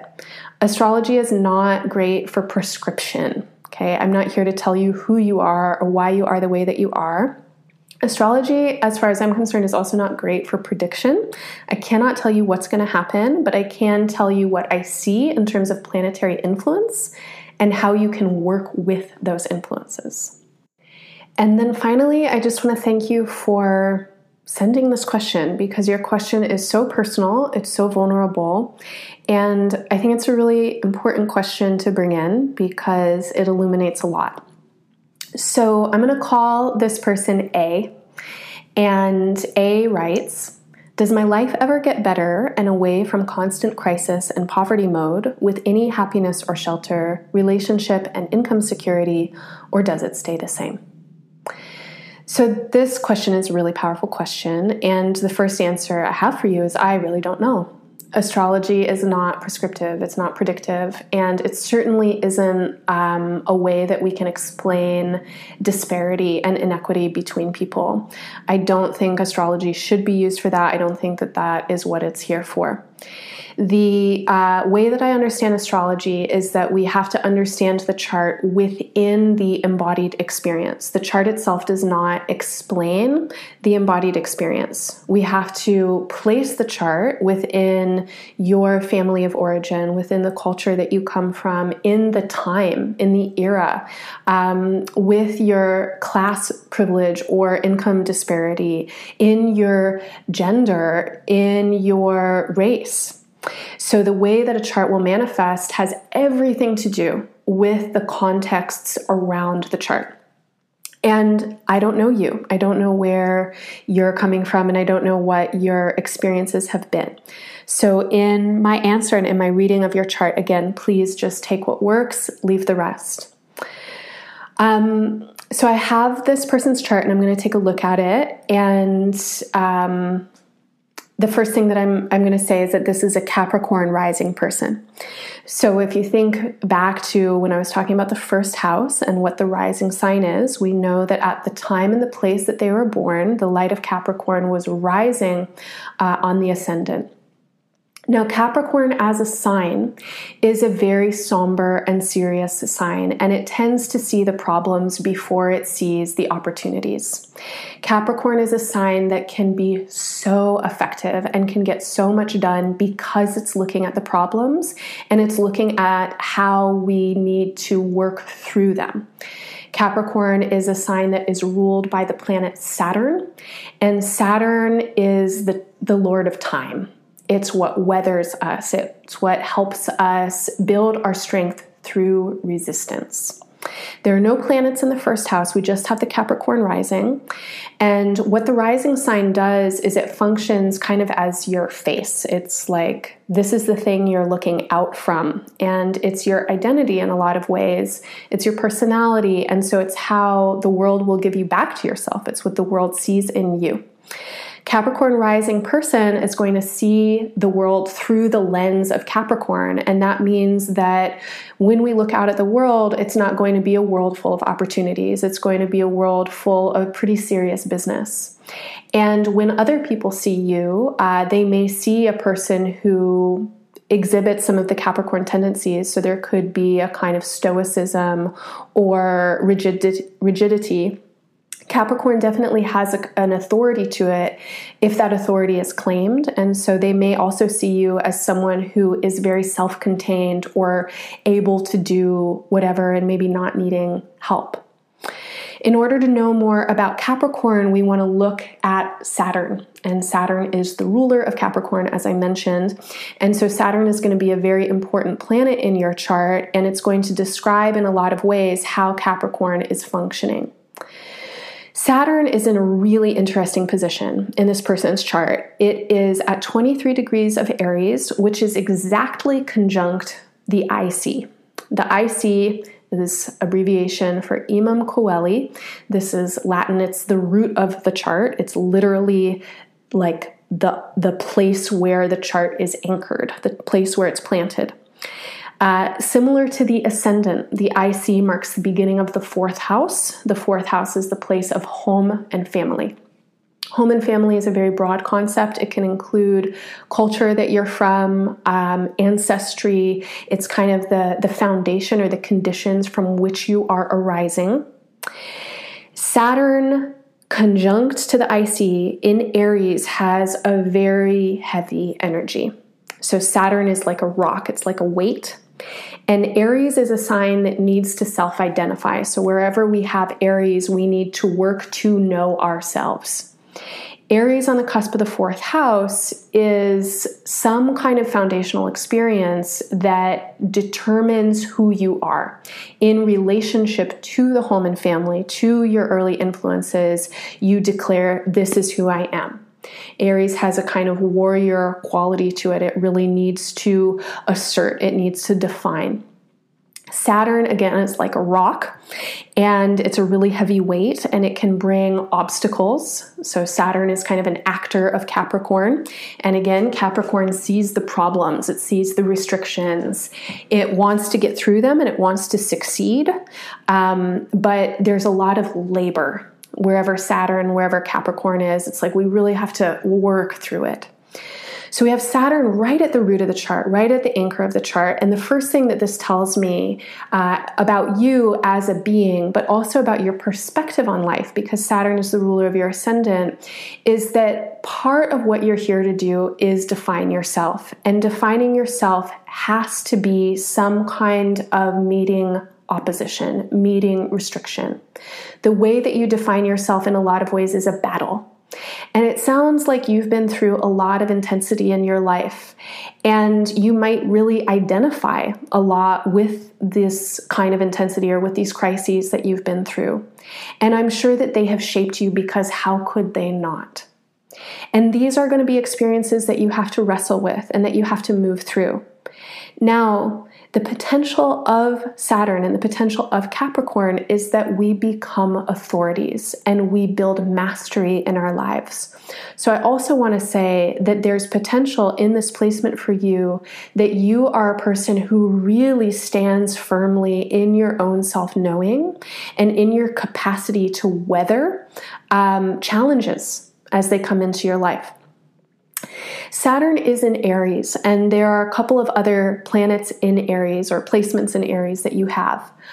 At 1 degree of Aries, you have Chiron, and at 9 degrees of Aries, you have your North Node. Chiron is a centaur planet. One of the terms that people use for it often is the wounded healer. It's the place in the chart where we have to go on a healing journey, where we have to kind of grapple with the place or the ways that we feel the most wounded.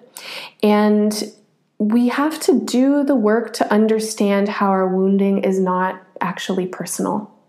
And so it's a process of being able to kind of pull the hurt parts out of ourselves, out of unconsciousness, to pull them into a space of awareness, to pull them into a place where we can look at them, where we can respect them, and then where we can learn from them. And the way that Chiron really manifests is when we start to learn how our pain is actually some kind of gift, where we can heal or teach or hold space for others who are experiencing a similar kind of pain. With Chiron and Aries, you are a person who's going to have to work through the pain of your own identity, your own conditions, and again, the struggle that it is to be you in the world and to assert yourself in the world. And the more that you work through it and understand that the resistance that you meet, I mean, it's yours, it's in your life, but none of us get to choose our lives. And you don't have these circumstances in your life because you're a bad person. You have them because this is the life that you were born into. There has to be a way that you can depersonalize the challenges, where you can see yourself as a person who is worthy and valuable of being yourself, even within these challenges. And that these challenges, in fact, have made you into someone who is courageous, who's resilient, who is strong, who has power. When you encounter other people in your life who are struggling to assert themselves or struggling to believe in themselves or struggling to believe that their life is worth living, that's actually when you're going to do some important healing work, is when you can hold space for them. And you holding space for them might be a big key in you feeling the value of your own life.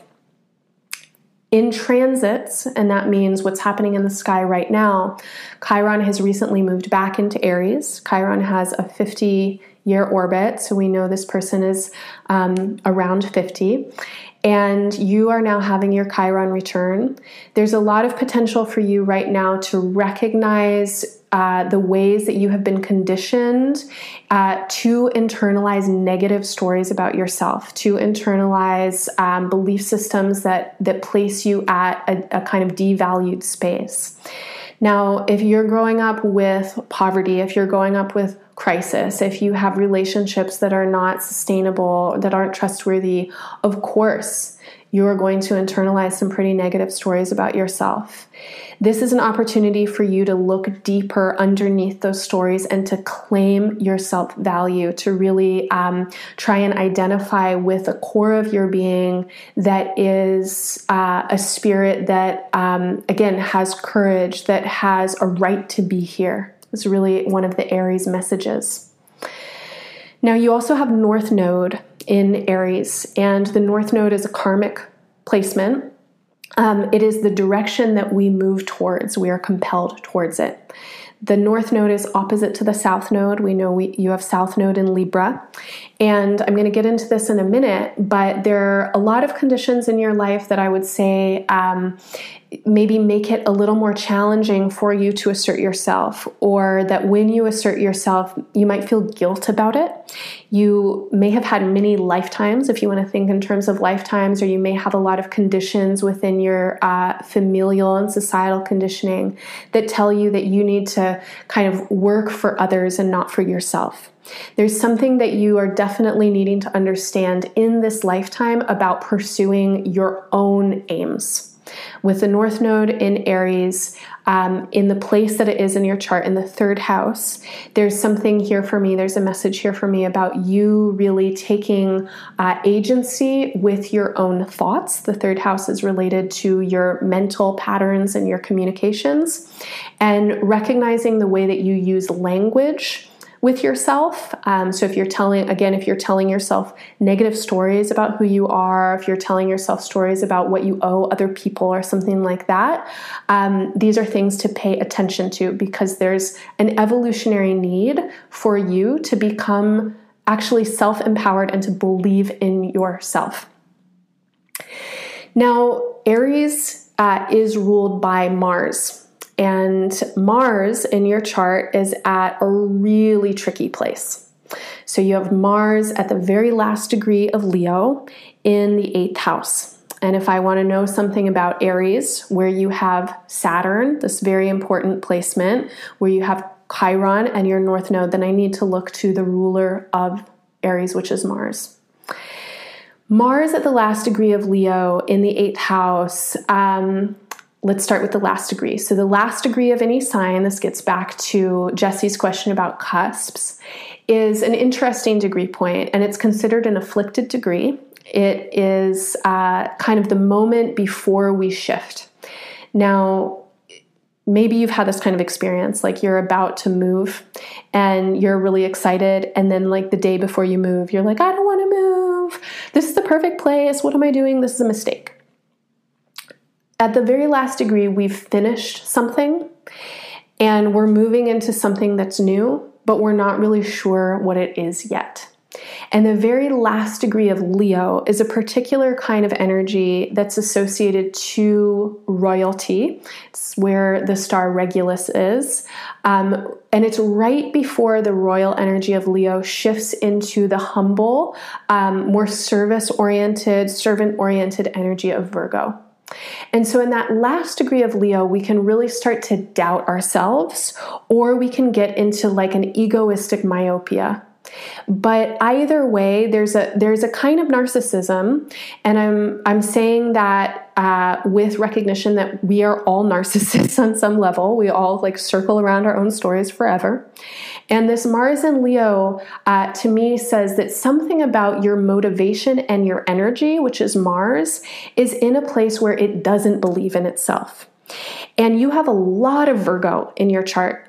So this is a person who's a Virgo sun and Virgo moon. They're born at a new moon in Virgo. They also have Jupiter, Pluto, and Uranus. They have a stellium of planets in Virgo.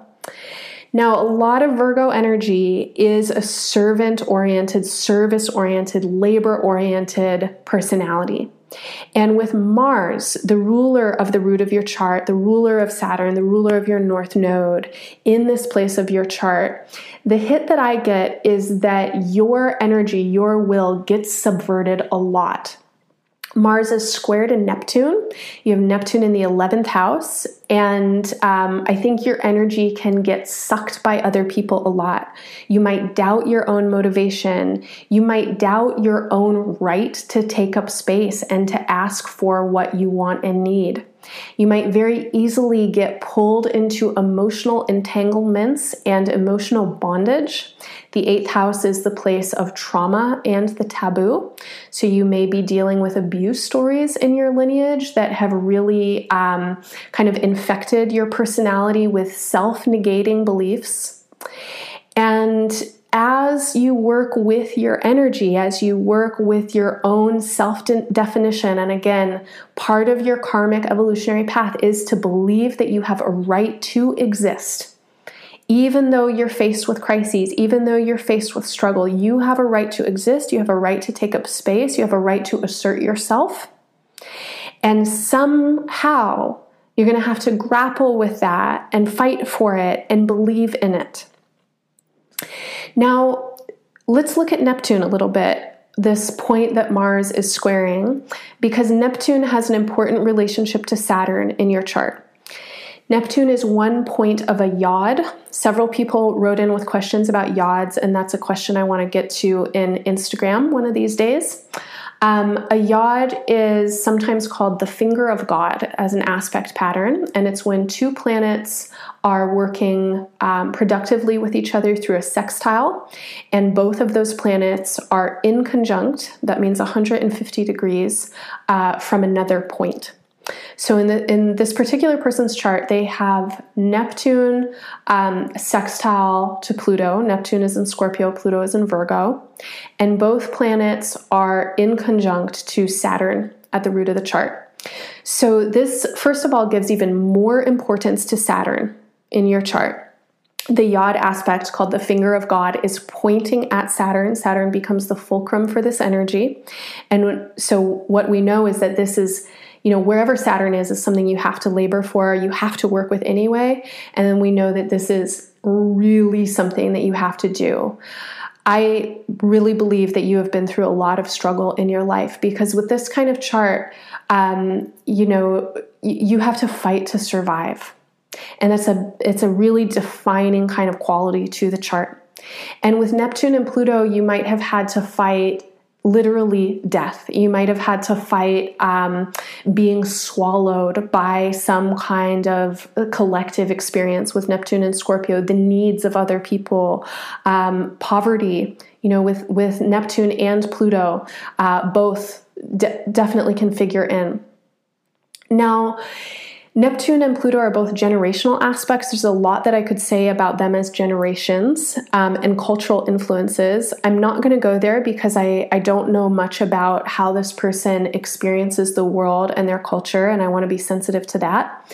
So within a personal chart, Neptune is one of the places, or it's the place, where we lose ourselves. It's a dissolving influence. It dissolves separation in the being. Neptune is part of a stellium, again, a grouping of figures in Scorpio. Now, the other planets, I'm using air quotes for planets, that are in Scorpio are actually asteroids. So you have Juno and Ceres also in Scorpio working with Neptune. I may or may not talk about them. I don't know. But there's some strong Scorpio energy in the 10th and the 11th houses. And these are the places in the chart that describe your public image, who you are in society, what you're trying to achieve, and how you're functioning within the collective and within the group. Now, with Neptune here and with Scorpio here, one thing that I'm going to say is you probably have a lot of sensitivity to other people. I'm going to guess that you are a natural empath and that it's very easy for you to become psychically bombarded with other people's energy. You might experience public space and collective energy as a place where you get entangled, where you get absorbed. This might also be a place where you actually have quite a lot to give. And with Pallas, Juno, and Ceres there, Pallas is in Libra, take that out, with Juno, Ceres, and Neptune, all in Scorpio, the sense that I get is that there's actually something that you can give in your public life, in the collective, that has to do with your sensitivity and with your psychological attunement and your awareness. Now, Pluto is part of a stellium, a grouping of planets in Virgo, and this grouping includes Jupiter, which is conjunct the moon at 19 degrees of Virgo, and then Pluto at 22 Virgo, the sun at 28 Virgo, conjunct Uranus at 29 Virgo. So a lot of Virgo.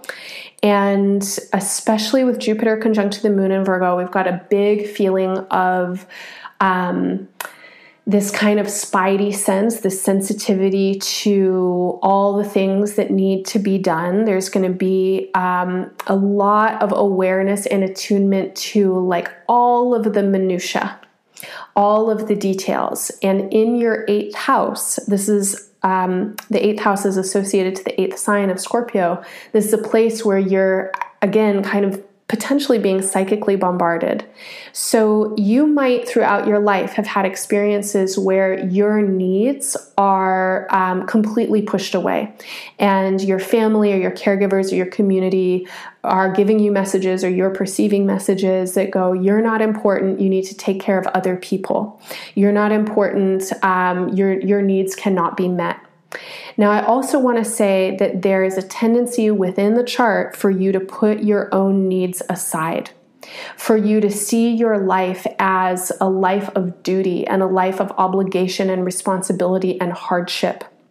This is part of the story in your chart. But like I was saying, a big part of your work is claiming your life. This is your life. You deserve to live your life. You deserve to have the kinds of experiences that you want to have. You live in the context that you do. You have access to the resources that you do. And within those contexts and resources, you still actually have choice. That doesn't mean you can make anything happen. It doesn't mean that you're going to work with the, what was it called? That book, The Miracle, The Message. No, it was something like that, where you just, imagine how awesome you are, and then all of a sudden everybody starts to respond, and you magnetically attract, the law of attraction, whatever that is. I'm not necessarily saying that, but I am saying that the more that you believe in yourself and recognize that it's not about fighting for yourself. It's not about going to war for yourself, even though it's probably felt like that throughout your life, that it has to be a battle to survive, to live at all.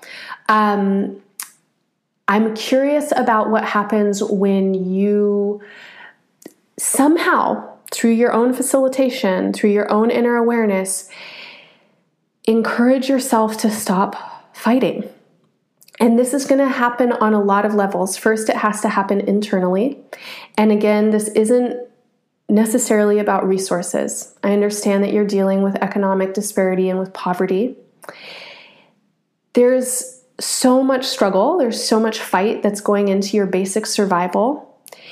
Yet, is it possible for you to meditate with the intention with yourself that you don't need to be at war to survive? That it doesn't have to be a struggle, that you can get what you need. You've made it into your 50s. Somehow you've been able to survive. What ways have you been able to survive?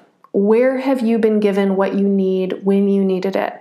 Try and focus on those places and fill your body with the sensation of peace.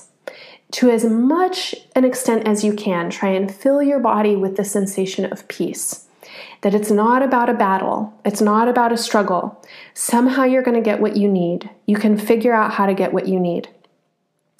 Then from there, can you meditate with this sensation in relationship? I think that through the chart, and definitely through the experiences you've had in your life, you've probably had so many experiences, again, where it really is a battle, where you have to fight to be recognized and to be honored in your relationships, where you have to fight to get by. However, you do have a choice about how you meet people now. And not everybody wants to fight. In fact, I think most people really want to be at peace. And for a lot of us, we're functioning in such a mindset of scarcity and in a place of panic and fear a lot of the time. And so we think we have to fight. And when we meet someone's energy that is confrontational or aggressive or self-protecting or mistrusting, we naturally kind of close off. We naturally go into a fighting space. I want to say that I think that you can invite peace more into your heart. And part of the reason that I'm saying this is because right up at the top of your chart, conjunct your midheaven, and this is the place that's opposite to the IC, opposite to the root of the chart. It's called the MC, that's the abbreviation for Medium Coeli, middle of the sky. Venus is there at 23 degrees of Libra. Venus is in the sign of her rulership. Venus is the planet of love and equity and balance in the sign of relationship and justice and harmony. Part of your life's work is to learn to work with other people, to learn to trust other people, and to learn that when you're working in collaboration with other people, you can get what you need. Now, in reference to what I've already been talking about with your Virgo and Scorpio stelliums and your Mars in the 8th house, working with other people and collaborating with other people does not mean that you give them everything. It doesn't mean that you constantly put yourself last. It doesn't mean that you hate yourself. It means actually that you really have to fill yourself with a sense of self-worth. And that self-worth has to be grounded in your own knowing that you have a right to exist, that you have a lot to give to the world. You bring a lot of awareness, healing potential. When you can let other people in and trust them, I think things might start to shift a little bit. I want to honor that in your question, you wrote about relationship instability, and you've probably had a lot of people let you down. And I think it's probably really hard to trust other people. So this is where I want to say again, you definitely want to check in with your own inner body. There's something in the physiology of the chart, in the energetic of the chart, that really needs to stand firmly in itself. So this isn't about needing other people. It's actually about standing very solidly in your own center and meeting other people in their own center. When you're not in a place of neediness, you'll be able to discern, is someone's intent towards you coming from a balanced place? When you're not in a place of needing to fight or to prove anything, you'll be able to discern, is this a person that you're actually interested in being in relationship with? There's quite a bit that's happening in your chart right now. Saturn and Pluto are coming together in your first house, and Saturn is just about to cross your ascendant again. It's been retrograde over your ascendant. The ascendant in Capricorn is where the South Node is currently transiting. These are where eclipses are happening. And that puts the North Node in your 7th house of relationship. In the Cancer season episodes, I talked quite a bit about eclipses and the meaning of these eclipses in Cancer and Capricorn. In brief, the South Node in Capricorn is a place where we're letting go of something. And Saturn conjunct to the South Node on your ascendant is a symbol to me that it's time to let go of an old story about who you are. It's definitely time to let go of needing to do it all yourself. Again, Capricorn is a sign that can be very self-preserving. It doesn't really like to ask for help.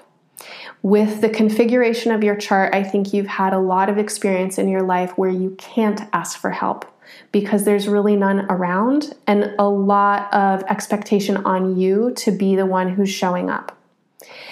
That doesn't have to be the story anymore. I really want to encourage you to be open to relationships where you can ask for what you need. And that's going to require a different kind of emotional availability from you. And this is the North Node in the 7th house. In Cancer, the North Node, this is the direction that we're moving into. We want to know more about our own boundaries, what we can and cannot give, how much space we can or cannot hold. And we also really want to soften in our defenses. The feeling that I get in your chart is really kind of two main messages.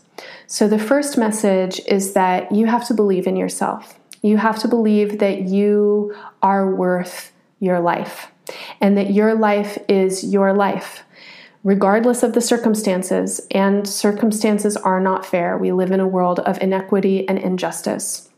But you actually have something to offer to that inequity and injustice because you know something about it. And the more that you claim your own experience and recognize the value of your experience, of your perspective, you can leverage that to work with other people in the world.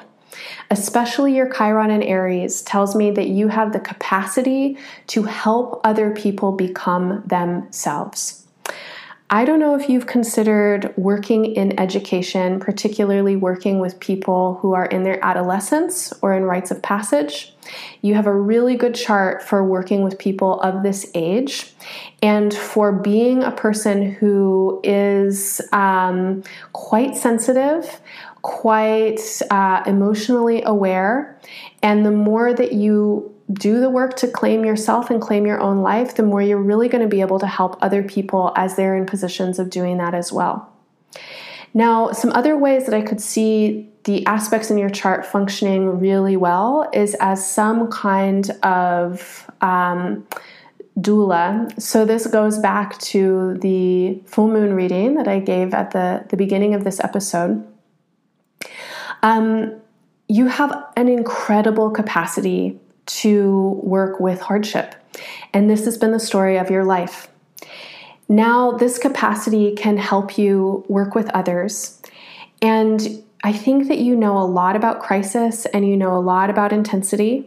And you may be the perfect person to work with people who are in moments of crisis and intensity. This could mean that you are a death doula, that you help people transition from one side to the next. It could mean that you have something to offer around trauma. And depending on the access that you have to training or to education, that could look anything like from a first responder and someone who reads a lot about trauma and trauma therapy to a somatic therapist and someone who gets a degree in something. And again, I don't know what your access is or what's possible for you. And I do know that you're already in your 50s. And so you might already have something that you're doing that feels like the thing to be doing. I guess that's where I'm going to leave it for now. I think that you have worked through a lot and that you're still working through a lot, and you're at a moment where there's quite a lot of potential for you to shift your relationship to your own story. I want to encourage you to ask for help and to trust people, but also to use your discernment in identifying what you really need and in asking the right people. This is going to require you spending time with yourself, and the biggest piece here is for you to forgive yourself, to kind of dismantle and dissolve any of your internalized stories about why your life has been so hard. And I think anyone who's dealt with a lot of trauma and a lot of hardship on some level, and this doesn't always make sense logically, but on some level, there's a feeling of, I deserve it because I'm a bad person or something like this. And from the looks of your chart, I think that you've dealt with hardship most of your life. And so these stories are going to be really deep. I'd love to encourage you to forgive yourself, to spend time trying to really love yourself, trying to love your essence, trying to see that the ways that you've worked through challenge and hardship are exactly what makes you a valuable person in the world. I hope that's helpful. Again, take what works, leave the rest. If I say anything that doesn't resonate for you, remember that I'm speaking from my own context and I can't know all of the particulars about your life.